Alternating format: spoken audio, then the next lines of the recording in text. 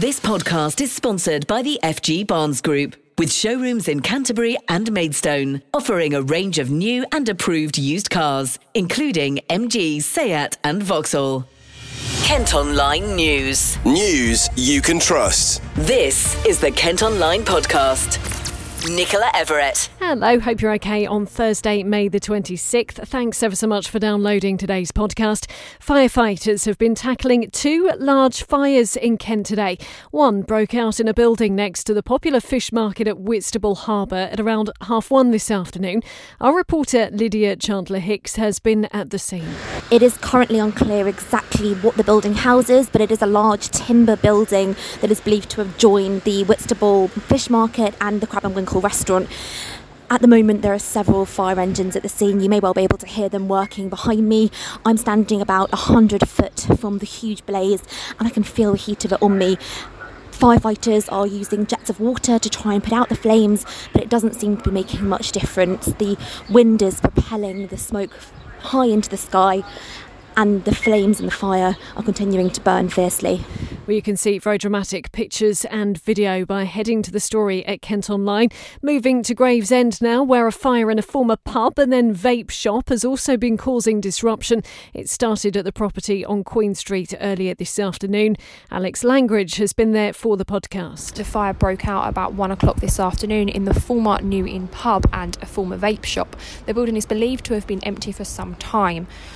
9 fire engines were in attendance and a height vehicle. Firefighters still currently on the scene, although the flames have been extinguished. They are using the Heights vehicle to plummet water into the top of the roof that's been completely destroyed.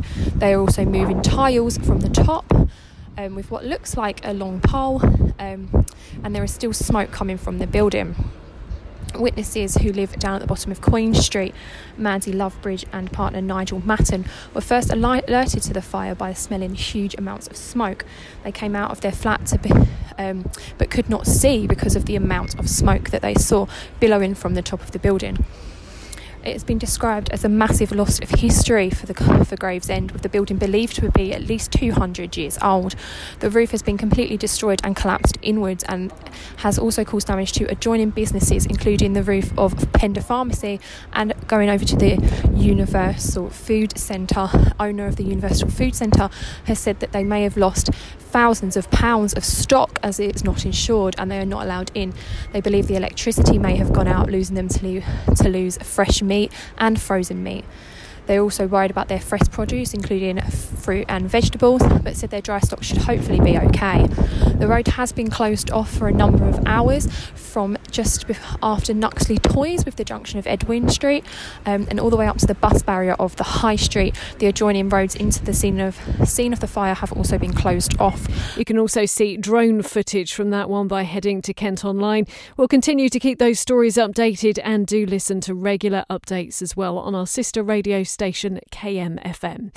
Next today, and ahead of schools breaking up for half-term, we're being warned there could be major disruption on Kent's roads as people look to get away. Thousands will be heading to Europe for the school holidays, which also includes the long bank holiday weekend. Now, added to that, coachloads of Liverpool fans are due to be travelling to Paris for the Champions League final on Saturday, and it's feared this could all lead to very long delays at the border. Well, Toby Howe, who's from the Kent Resilience Forum, has been telling the podcast what they're predicting. As the half term is only 1 week, what we're finding is, yes, all the schools, etc., break up at the same time this time. So it's one mass rush, whereas previously, such as Easter, schools broke up at different times. So we had a slight breakdown of that rush. So what we're expecting Thursday, Friday, Saturday is a lot of tourists heading out of the country across the short straits using Dover and Eurotunnel.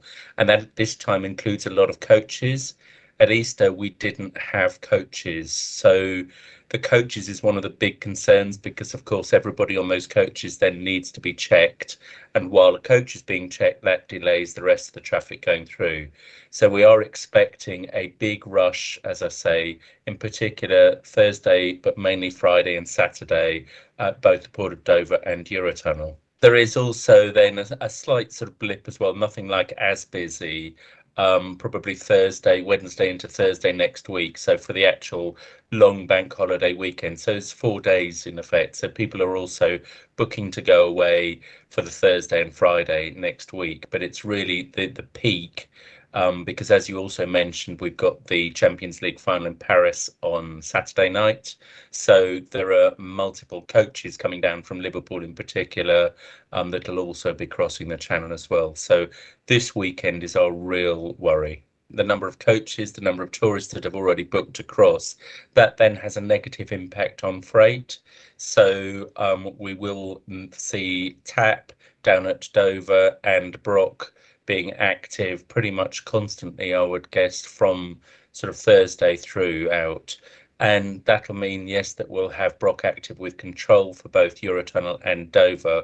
What that means is we'll hold both sets of freight within that. And when we have the Dover freight held, that also then means that Brenly traffic management also comes into play. Check all of the social media, allow that extra time. Make sure you've got all the correct paperwork. Make sure you know what the regulations are with regard, because there are still COVID checks. Make sure your passports allow that extra time. So France, I think they still want 6 months. You hear of tales of people turning up and they haven't got the right time left on their passports. Simple things, but people do need to check. The intention is to keep traffic flowing to the port of Dover. So what we found after the initial blip, so to speak, at Dover back in April was that we've got plans in place to make sure that we keep that traffic flowing through Dover so that it does minimise the impact. But sadly, there will be a lot of people also coming to Dover. There will be some delays, but we will do everything to mitigate that impact on the businesses of Dover. We'll keep things under review, but currently we are quite comfortable that at the end of half term, with the additional ferries in place, etc., we are currently planning with National Highways that Brock should be able to be removed. But people must remember that National Highways are still carrying out works on the M20, so barriers will still be in place along part of the London-bound carriageway while National Highways continue those works, even when the Brock configuration coastbound is removed. We had already been warned that Operation Brock would remain in place on the M20 until after the Jubilee bank holiday weekend. Don't forget you can get regular travel updates by listening to our sister radio station KMFM. You can also follow our travel blog at Kent Online, and we'll make sure you know about any breaking travel news via our socials. However, there is some better travel news because almost 1,000 miles of roadworks are set to be lifted over the long Jubilee bank holiday weekend. Highways bosses say the majority will be removed from major roads and motorways from next Wednesday. We are, however, being urged to check our vehicles to make sure that they're safe to travel. And at Kent Online today, you can take a look inside the Ashford International Truck Stop, which is actually Europe's largest lorry park. The site in Sevington has 660 parking spaces, a gym, restaurant and bar. It was upgraded, you might remember, back in December as part of a £34 million investment to improve facilities for drivers, many of whom have to stop there on their way to and from Europe. Kent Online News. Other top stories today, and thousands of you have been reading about this. 8 million low-income households are getting a one-off payment of £650 to help with the rise in the cost of living. The Chancellor has been detailing measures in the House of Commons to support the most vulnerable. Here's what Rishi Sunak had to say. DWP will make the payment in 2 lump sums, the first from July, the second in autumn, with payments from HMRC for those on tax credits following shortly after. There is no need for people to fill out complicated forms or bureaucracy. We will send the payment straight to their bank accounts. Our policy will benefit over 8 million households in receipt of means-tested benefits from July. Uprating in that time frame could only be done for those on universal credit, and our policy will provide a larger average payment this year of £650, whereas uprating the same benefits by 9% would be worth only on average £530. Well, if you've listened to the podcast over recent months, we've spoken quite a lot about the whole cost of living crisis. You can let us know today what you think about the announcement. Are the measures enough? What else could be done? And will it help you? You can read the story in full, find out what you'll be entitled to, and let us know what you think at Kent Online. Now, what's the parking like where you live in Kent? We're asking that today because people in a part of Dover aren't happy about plans to build 45 flats with just 12 parking spaces. Neighbours of the site on Malvern Road reckon the development could eventually be home to residents with up to 88 cars between them and nowhere to put them. However, the developers say the building will be so close to the town centre and other transport links, buyers would have little need for cars. We're asking in a poll within the story how many parking spaces you think should be allocated per flat. We've got the options of none, 1, 2 or more. So far, 50% of you who voted reckon 2 spaces would be ideal. We'd still like to know what you think. Staying with building news, and concerns have been raised about flooding at a new housing development near Maidstone. At Kent Online, you can see a video of water pouring through the site off Church Road in Ottham during thunderstorms earlier this week. More than 400 homes are being built there, but neighbours are worried about disruption to the natural drainage of the land. Bellway Homes say they're looking into the matter. Elsewhere, a cement works near Gravesend has been demolished to make way for more than 500 new homes. Developers can now start laying the foundations for Harbour Village in Northfleet. It includes a mix of houses and flats, as well as a community centre, sports pitch and 2 parks. And finally, a former nightclub in Medway could be turned into housing. Crystals in Chatham closed back in 2013, and now developers want to build 2 blocks of flats on the empty site. They would include 72 apartments in all, 38 parking spaces and electric vehicle charging points would be included there. The plans are going to be considered by the council in August. This podcast is sponsored by the FG Barnes Group, with car dealerships in Canterbury and Maidstone. Really sad news today. It's emerged a woman who drowned at the Kent coast was trying to save her family. Denise Scarborough's granddaughter slipped on some steps and fell into the sea at Dymchurch last August. The 60-year-old jumped in along with other members of the family, but an inquest has heard how she died after getting into difficulty herself.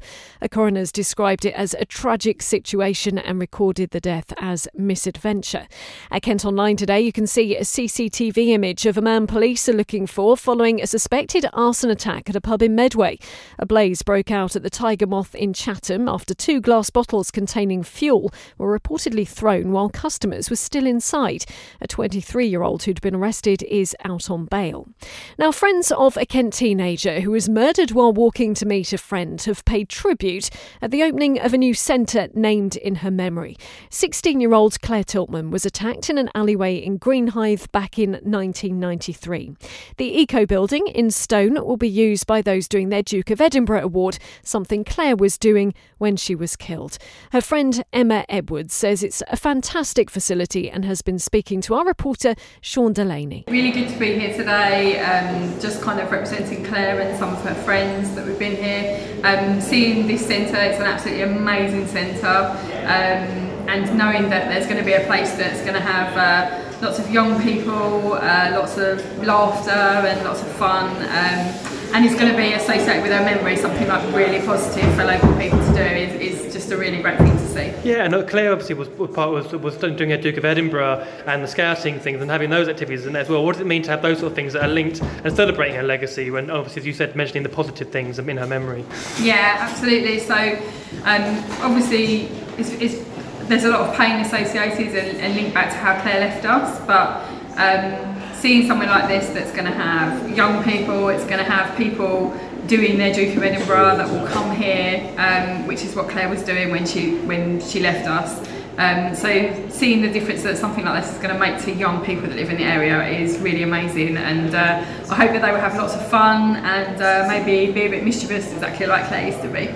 A stolen car has crashed into another vehicle during a police chase in a Kent village. The silver SUV failed to stop for officers in Staplehurst yesterday and was followed to Horsman where the collision happened. The people inside tried to run away but were caught with help from a police helicopter. 2 men and a teenage boy have been arrested. Police are warning people in Aylesford to lock their doors and windows at night over fears about thieves breaking in to steal car keys. 3 men were reportedly seen walking up people's driveways on Friday, with the car being stolen after the keys were taken from someone's home. Kent Online reports. The government has refused to say how much it's spending on storing small boats that have been confiscated from people who've used them to cross the Channel to Kent. Almost 10,000 people have made that dangerous journey already this year, many of them transported by criminal gangs. Well, the Home Office says revealing the cost is not in the public interest, despite a request from the Kent Online podcast. They also won't say where the vessels are being stored. Meantime, the average number of asylum seekers on board each boat crossing the Channel has almost doubled in the space of a year. According to a Home Office report, the figure for the first 3 months of this year is 32, compared with 18 at the same period last year. Brewdog has confirmed it's opening its first bar in Kent at the new Riverside complex in Canterbury. £115 million is being spent on the development in the Kingsmead part of the city. The company have put in a bid to serve alcohol from 10 in the morning until midnight on Sunday to Thursday and until 1 a.m. on Fridays and Saturdays. A new 145-mile cycling route is being launched in Kent today. It starts and ends in the village of Wye near Ashford, with the people behind it saying it's the perfect introduction to cycling tourism. The route takes in the likes of Tenterden, New Romney, Dover, Thanet and Canterbury. I've been chatting to Sophie Gordon, who's from charity Cycling UK. There are a lot of highlights. I mean, I didn't really know Kent at all before I went and rode it. So I think just the variety and all the kind of interesting quirks and character that Kent has, you know, all these kind of little towns that you go through, and then kind of places that are just peculiar, like Dunge Nests, where you have this gorgeous nature reserve full of rare species right next to a decommissioned power station and a little miniature railway. And it's all these things that just have a kind of very unique Britishness to them, I think, which we really like to celebrate, especially during the Jubilee year, which is when we're launching it. Absolutely. We are very unique here, that is for sure. Some people may hear about the length of this cycle and think, I haven't maybe ridden a bike for a very long time, or I've never done a journey that long. What would your advice be to them about doing it in stages, maybe? I mean, is it the sort of thing that you can do, you know, over, I don't know, several visits perhaps? Yeah, absolutely. I mean, the beauty of this route is it is quite accessible if you haven't done a multi-day trip before, or if you want to just try kind of one day of it, because it's quite flat, most of the terrain, it's got well surfaced and low traffic. And there are quite a lot of stations around the route, so you can just kind of go by train and do a little bit, or then go back and return another time. And we've also been creating cycle hub locations along the route as part of the EU-funded experience project. So we've done shorter day loops from Wye and Canterbury and Dover as well. So if you just kind of want to come and spend a weekend in one place and explore the area, then that's another option. And would you say it was suitable for any kind of cyclist, whether you're a beginner or perhaps you're part of a family group, right through to those who are very experienced? Yeah, I reckon so. I think you kind of need to have a bit of experience of, you know, being comfortable riding a bike and know how to sort of ride on roads and things like that. But yeah, anyone who's kind of quite keen about cycling and thinking, how can I try something new? How can I do a nice leisurely ride with lots of things to explore along the way and lots of lovely food and drink to try and interesting history and things? Then it's a great sort of new little challenge to take on. How important is cycling tourism and these sorts of routes to encourage people to visit different parts of the county or even the country that they might not have been to before? Well, cycle tourism is actually a pretty significant part of the tourism economy, especially for sort of smaller rural areas away from those kind of honeypot hotspot locations. So overall, in terms of kind of the amount the cyclists spend, it contributes £520 million a year to the UK economy. So we're really trying to kind of encourage people to spend money in the wider area rather than just places that already receive a lot of tourism. You probably should explain the name to us, because it might be a word that maybe people haven't heard of before. Can you just give us the background to that, why it's called the Canty Way? Oh yeah, of course. So the Canty Way actually takes its name from the Celtic Canty tribe, who I believe Julius Caesar referred to as the most civilised of tribes, interestingly. And they actually gave the name to Canterbury and the county of Kent. You can see a map of the route and some stunning pictures of what you might see if you travel around it at kentonline.co.uk. And it all coincides with Kent Day, which is also being celebrated today by tourism bosses from the county. They're up at the House of Commons to mark the county's heritage coast, recently featuring in Lonely Planet as one of the best places to visit. They're also going to be chatting about the challenges still faced by the visitor economy following the pandemic and what can be done to welcome more tourists. You can also head to the website today to read some more fascinating facts you might not know about our wonderful county. And finally, ahead of next week's long weekend, the first of many Jubilee street parties has been taking place in Kent today. Hundreds of school children gathered in Gravesend. They were joined by residents who are celebrating their 70th birthdays, the length of time the Queen has been on the throne. I've been catching up with Shane Mockery-Cox, who's from Gravesham Council, who helped organise the gathering on the community square. It's as traditional as a street party as we can probably make it. We've been known for doing these events before, through the silver, the golden Jubilee as well, and the diamond as well. We've had plenty of experience at doing this and bringing the community together. And Cohesion Plus are our excellent partners working with us to bring together our community in this particular way. And we're delighted we're working with them again. What's the general sense of feeling in the area about the Jubilee and celebrating this wonderful achievement by Her Majesty? It is really bringing the community together. I think there's a real sense it is an achievement. We're probably not likely to see a platinum Jubilee again in our lifetimes. Although obviously we hope for long health, but it's such an achievement. It's the first time there's ever been a platinum Jubilee. So I think everyone wants to be involved and get involved in this. And I think it's a great celebration for local people to come together. We've seen lots of town centres with all of their bunting up at the moment looking very resplendent. What's it looking like in Gravesham? Can you just describe it for anyone who perhaps hasn't been in Gravesend recently? I'm speaking to you from one of the council meeting rooms, and I could see Community Square decked out in purple platinum Jubilee flags, and all of the high street has Union Jack flags and platinum flags. It's really brightened the town up and has given us an excuse to brighten the town up even more than we usually do. I guess the timing for this couldn't be much better, could it? We're just coming out of 2 years of a lot of restrictions, a lot of hard time. I know we're still facing hard times for an awful lot of people with the cost of living, but I think just to have a bit of something to celebrate, it seems like a perfect sort of time for that, doesn't it, at the moment? One of the things that the pandemic did show is the very best of our communities. So one community bringing people together, and it's occasions like this that really can bring communities together in this way and showcase the very best of each other. That's sometimes missing in our society, in our public discourse, but it is occasions like this where the to and fro in, the arbuing disappears, fades away, and comes together for a community event that really celebrates the very best of what it is to be British, to be English, to be a human being in this country. And I suppose for a lot of those children, they're coming from primary school, it will maybe be one of their earliest memories, won't it, of celebrating this occasion. Do you know how much they've been learning in classrooms about the Queen and about her reign? Have you heard anything about what they've been up to? I do firsthand. I've got 2 young children in primary school, an 8-year-old and a 5-year-old, so I know they've been learning lots about this themselves, and have been peppering me with various questions in regards to this. Luckily, I've been able to answer some of them, though I think I need to brush up. But they have really taken this in their stride. And you're right, this is the first memory they're going to have of a Jubilee. And my youngest child is 5, and my daughter doesn't really remember, I've got to say, anything pre-pandemic, just due to so there has been a real loss of community, a loss of memory in some ways. They don't know, they haven't got that long-term memory that doesn't really develop until sort of 2-3 years old, where they can go out and experience this sort of community events. And for some of the real younger ones, this will be the first time and opportunity, the first summer of them actually experiencing what it's like to experience normality, whatever that looks like today. Kent Online Sport. Cricket First and Kent have had a disappointing start to their T20 Blast campaign.